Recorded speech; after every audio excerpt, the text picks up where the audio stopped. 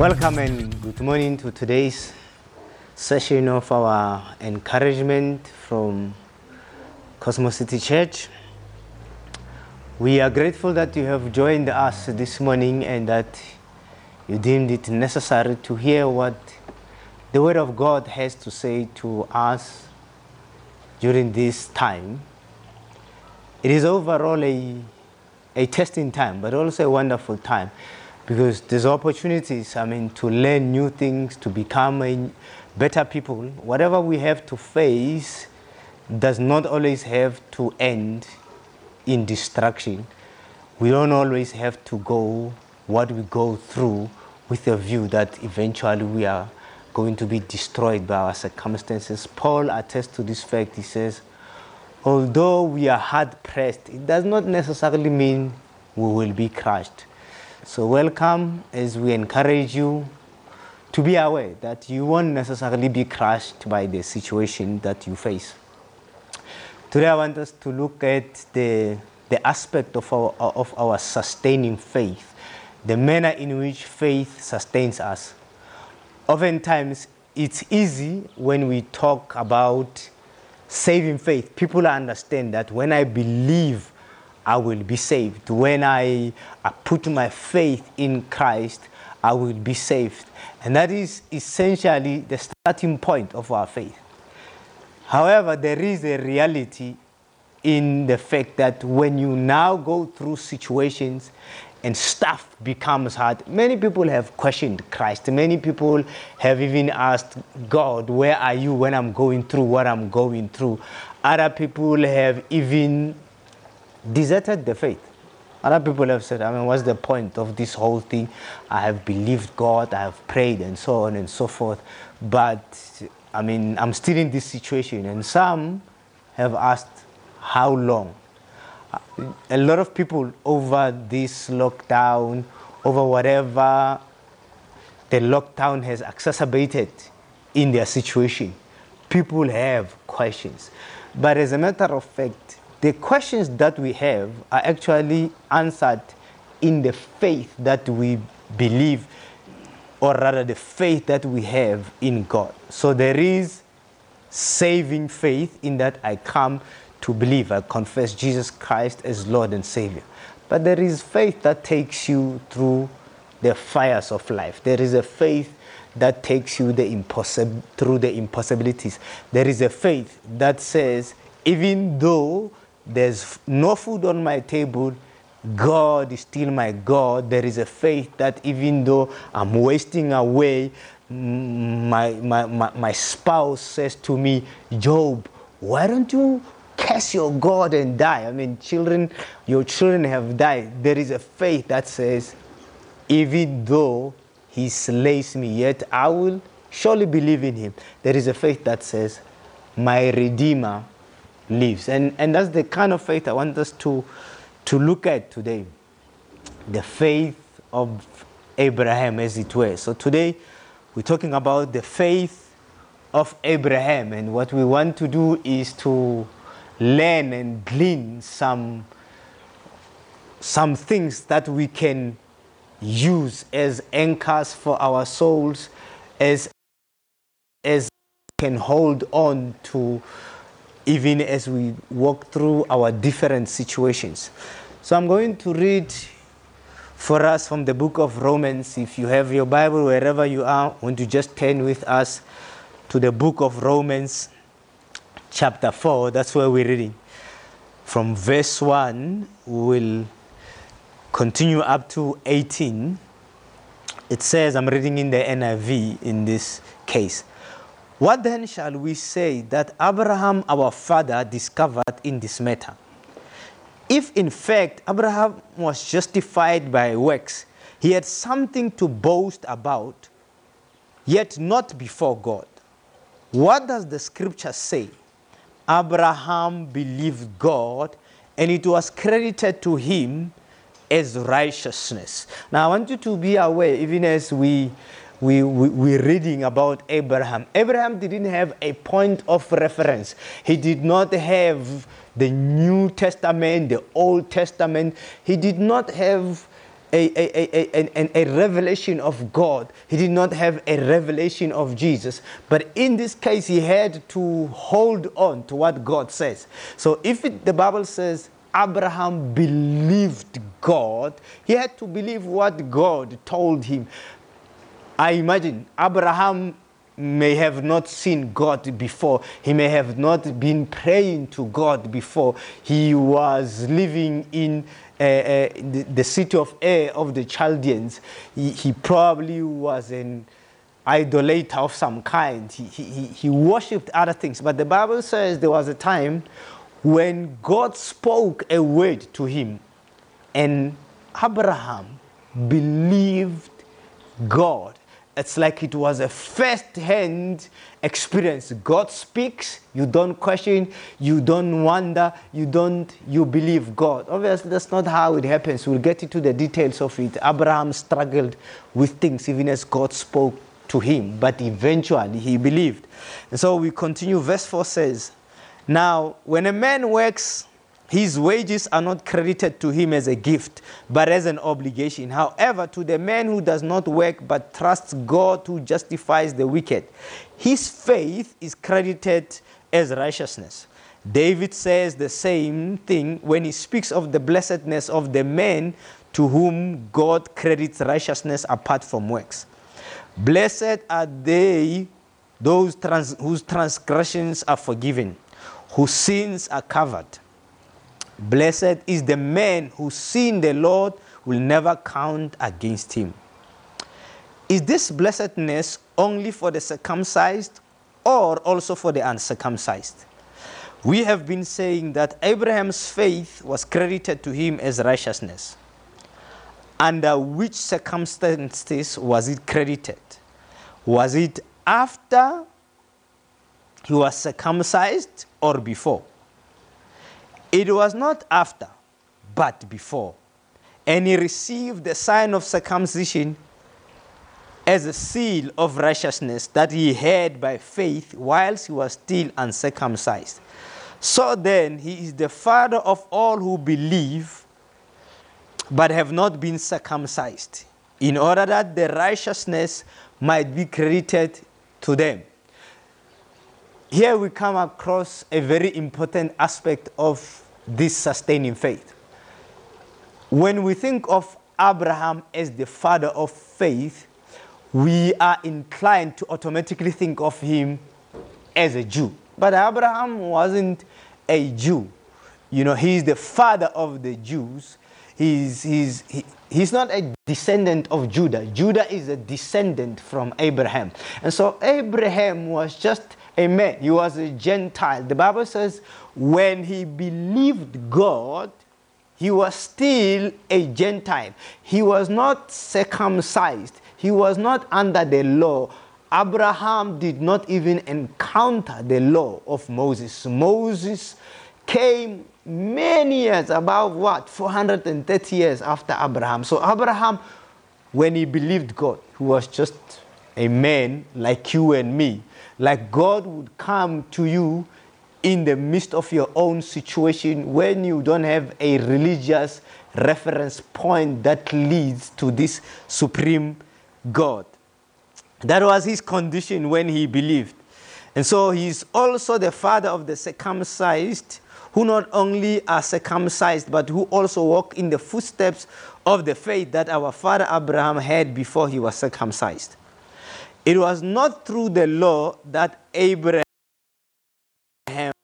offspring would be heir of the world, but through the righteousness that comes through faith.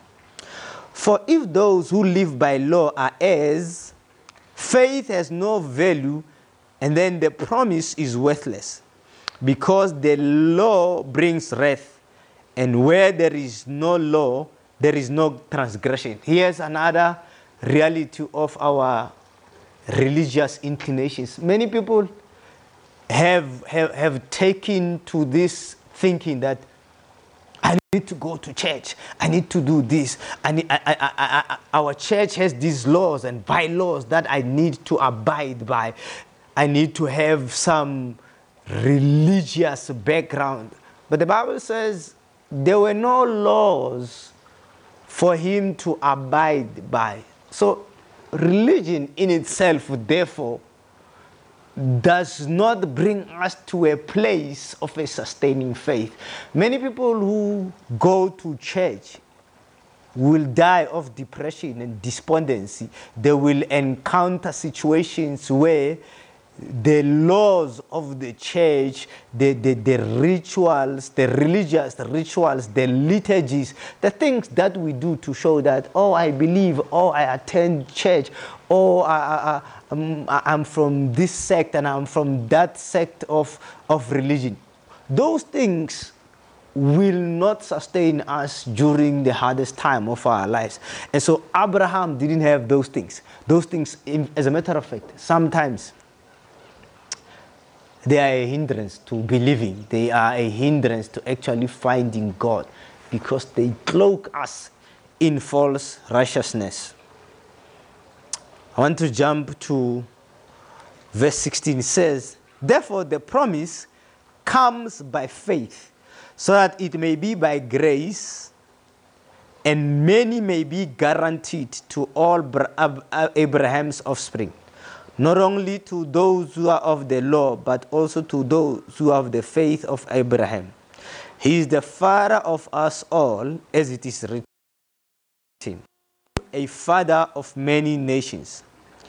He is our father in the sight of God, in whom he believed, the God who gives life to the dead and calls things that are not as though they are. Now here's the crux of Abraham's faith. It says, against all hope, Abraham in hope believed, and so became the father of many nations, just as it has been said to him, so shall your offspring be. Without weakening in his faith, he faced the fact that his body was as good as dead, since he was about 100 years old, and that Sarah's womb was also dead. Yet he did not waver through unbelief regarding the promise of God, but was strengthened in his faith and gave glory to God, being fully persuaded that God had power to do what he had promised. And then it says, this is why it was credited to him as righteousness. Abraham, when we consider his encounter with God, God comes to Abraham, he says to him, look, Abraham, I want you to look at the stars, count them, Obviously, this is an impossible task. God says to him, so shall your descendants be like the grains of sand on the seashore, which means they will be innumerable. No one would be able to count them. So Abraham had two things in his mind. God is giving him a promise, but the Bible says Abraham made a consideration. What was his consideration? He faced the fact of what is naturally possible or impossible. Firstly, the Bible says he was about 100 years old, past the age of fertility. And so, looking from his side then, it is not possible for Abraham to actually have a seed that is fertile enough to create conception. On the side of Sarah, the Bible says her womb was dead. He was double, possibly triple past menopause. So on both sides, if for instance Abraham had fertile seed, Sarah's womb was dead. If Sarah's womb could still conceive, Abraham's he had fertility seed point. So in the natural, therefore, there was hopelessness. So Abraham figures these things and he says, the Bible says he kind of thinks and he laughs at the idea and he wants to coax God about it. He says, look, my reality is, just in case you are not aware of the fact, I'm beyond that stage. As a matter of fact, now as I process things, I'm thinking of my servant is going to be my heir. And God says, no. He's not going to be your heir. I'm going to give you a son. And God then explains to him, he takes him through the process. He says, look, I'm making a covenant with you. You'll be a father of many nations and so on. Now, two situations are created now. These situations, both of them warrant consideration. God gives Abraham a promise of a future that is naturally impossible. So now Abraham has to consider two things. He has to consider the natural and the supernatural that will be created by God's word. Let me start off by saying there's nothing wrong looking into the natural. There's nothing wrong considering what you're going through. There's nothing wrong actually sitting there and thinking, oh man, I don't know how to get through this. There's nothing wrong in that. There's nothing wrong looking at the fact that beyond lockdown, there'll be loss of jobs. Maybe your job was already at risk. There's nothing wrong looking at the fact that you are facing an incurable disease, you are going through what you're going through, you feel like stuff is being shipwrecked in your life. There really is nothing wrong in that, because the Bible says Abraham considered those things. But what would be said is, if that's where you end up, that your consideration of the natural leaves you hopeless, because that's what it actually eventually does. You look at the fact that you are at a crossroads, but you don't know where to go. So you become despondent. So Abraham considered the hopelessness of what lied ahead of him. But he also considered, amidst hopelessness, the word of God came. What does Romans tell us about the word of God?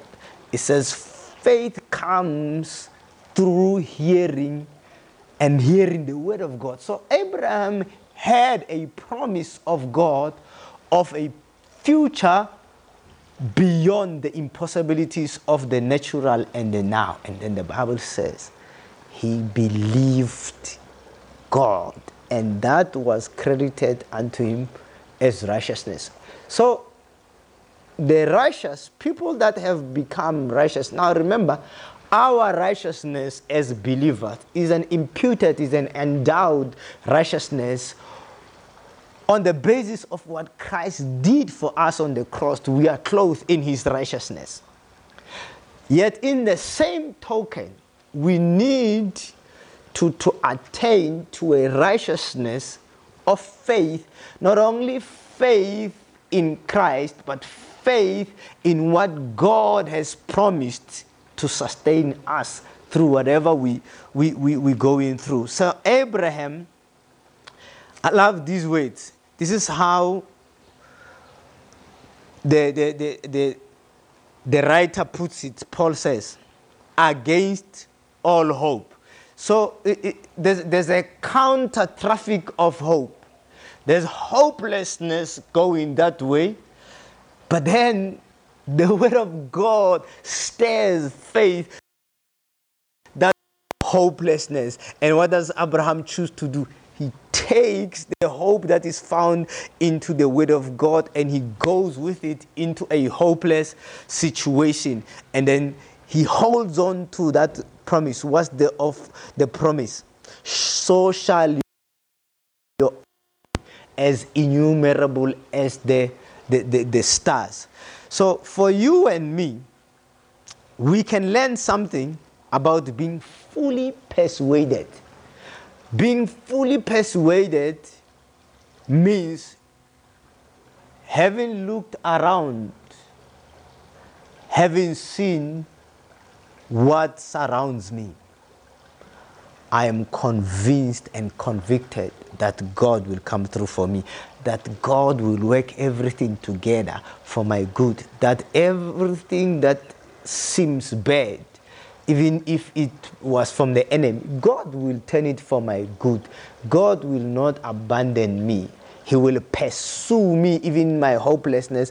The Bible says he will rend the heavens. He will come like an eagle, and he will snatch me from the fowler's snare. So we need to be convinced and convicted, fully persuaded that God is able, is willing to redeem us out of what wants to bind us.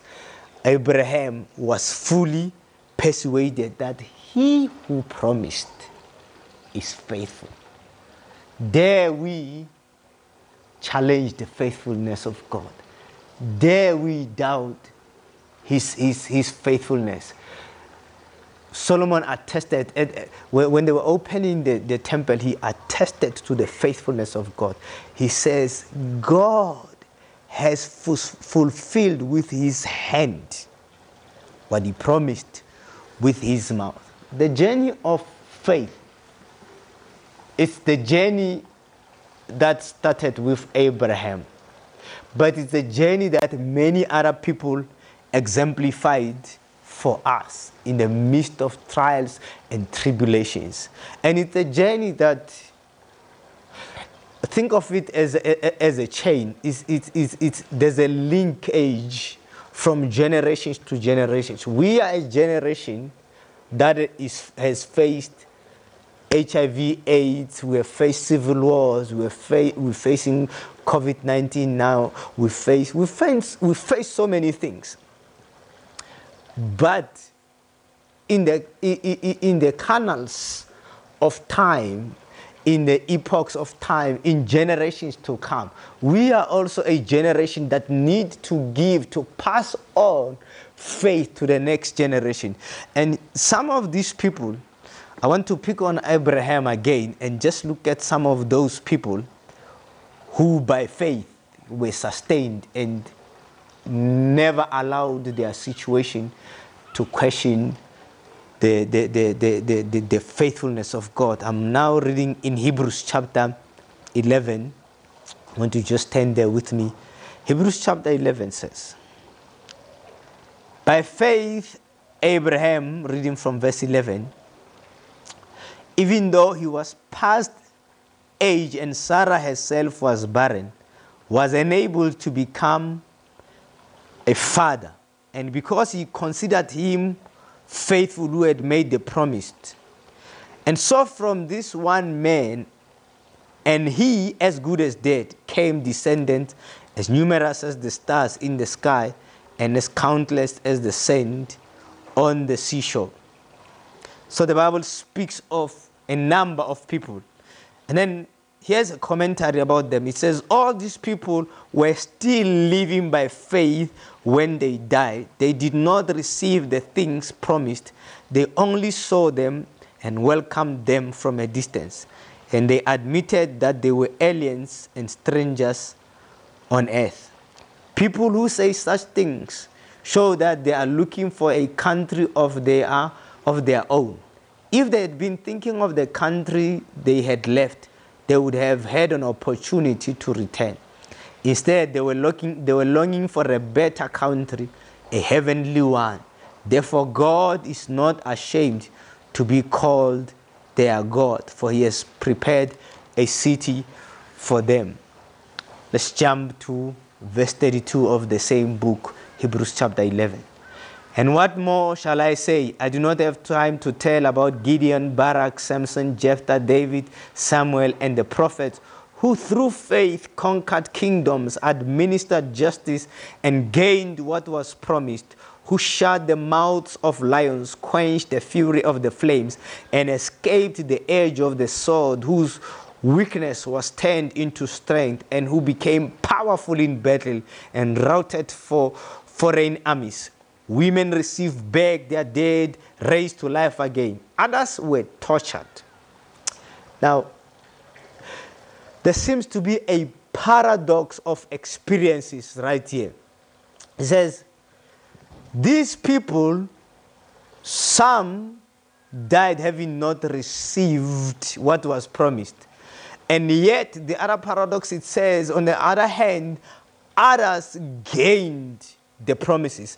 And then it enumerates the things they did. They conquered kingdoms. Women received their dead, back to life. But then it still lists others. It says, some faced jeers and flogging, while still others were chained and put in prison. They were stoned, they were sawed into two, they were put to death by the sword. They went about in sheepskins and goatskins, destitute, persecuted, and mistreated. The world was not worthy of them. They wandered in desert and mountains, in caves and holes in the ground. These were all commended for their faith, yet none of them received what had been promised. God planned something better for us, so that only together with us they would be made perfect. So someone may be sitting and thinking, yeah, well, that was them. The faith that we believe now is the faith that receives the promise. Yes and no. Yes, because the faith that Abraham had means he received by faith that which he, in other words, he allowed himself to conceive the promises of God in his heart. And so he attained to the promises. Yet faith in the same manner is not necessarily proved by the result. It doesn't mean I prayed for something, therefore I will have it. There is a sovereignty of God at hand. Therefore, true faith allows us to conceive the promise, but still give room to the sovereignty of God. In other words, we are able to say, God says this, I believe it. If God, in my case, deems to do things differently, I believe in his faithfulness to bring out the good for me out of this situation. The same things that Shadrach, Meshach said. They said, our God whom we serve is able and he will do it. On the other hand, if he doesn't, our faith is not destroyed. So when we have prayed and asked things, we stand in faith.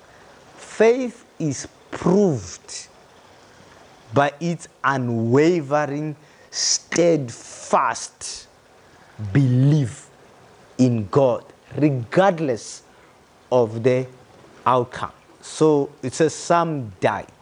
They died what? How? Where? The Bible says they died in faith. So whilst you are in faith, you can be stoned to death as Stephen was.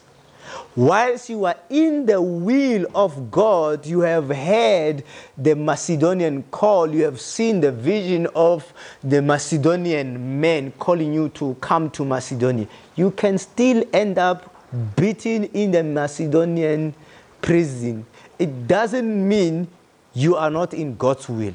It does not mean you are not in faith. It is a test, actually. So we are admonished that count it all joy, my brothers and sisters, when you face all kinds of trials and tribulations. And it says these things are for the testing of our faith. So I want to conclude this matter by saying, honestly, we cannot afford to just be religious. We cannot afford to just sit on our laurels and say, well, yeah, que sera, whatever would be. Doesn't matter, God has forsaken me. We cannot sit and say, oh, I'm saved. We'll see. We need to seek God. We need to confront the natural impossibilities with the possibilities of God's word. And we need to accept the sovereignty of God. We don't accept defeat. We believe God leads us triumphantly. We believe we have victory. Therefore, we walk in anticipation of victory. And so when the contrary happens, we don't say, oh, I'm defeated. We actually realize that I was in faith. When you pray for your loved one and they die, they don't die because you didn't have faith. At least I hope you had faith. But you have to get a consolation that they died, yet I believed. And now that they died, that does not destroy my faith. If it believe in God. So I want to encourage you and me. Let's trust God. Let's not look at the outcome. Let's not look at the circumstances to determine God's character. Let's allow God in His word to vindicate His character, to speak for Himself. Won't you just pray with me? Heavenly Father, we thank you for the faith that sustains, for the faith that saves, for the faith that sees us through, the faith that is in your word, in your promises, Lord.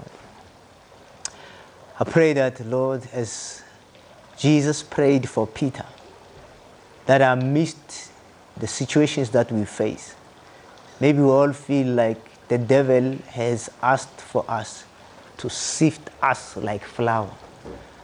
But may it be said of us, our faith shall not fail. We are not of those who shrink back unto perdition, but we are those who, despite the pain, the sufferings, we expect victory. And yet, we still say, whatever the outcome, from the rising of the sun to the setting down of the same, Jesus is Lord. And in my faith, I shall not be shaken. All shall heave and collapse around me, but my faith in Jesus shall remain unshaken. We thank you for sustaining us through this faith that is a gift. We cannot generate it of ourselves. It is a gift from you. Therefore, thank you that in the midst of trials and tribulation, you gift us with the ability to believe for breakthroughs, to believe that everything will work together for our good, that whatever we face will be perfected, that we will see your goodness. Thank you, Father. In Jesus' name, amen. Thank you for tuning in. God bless you.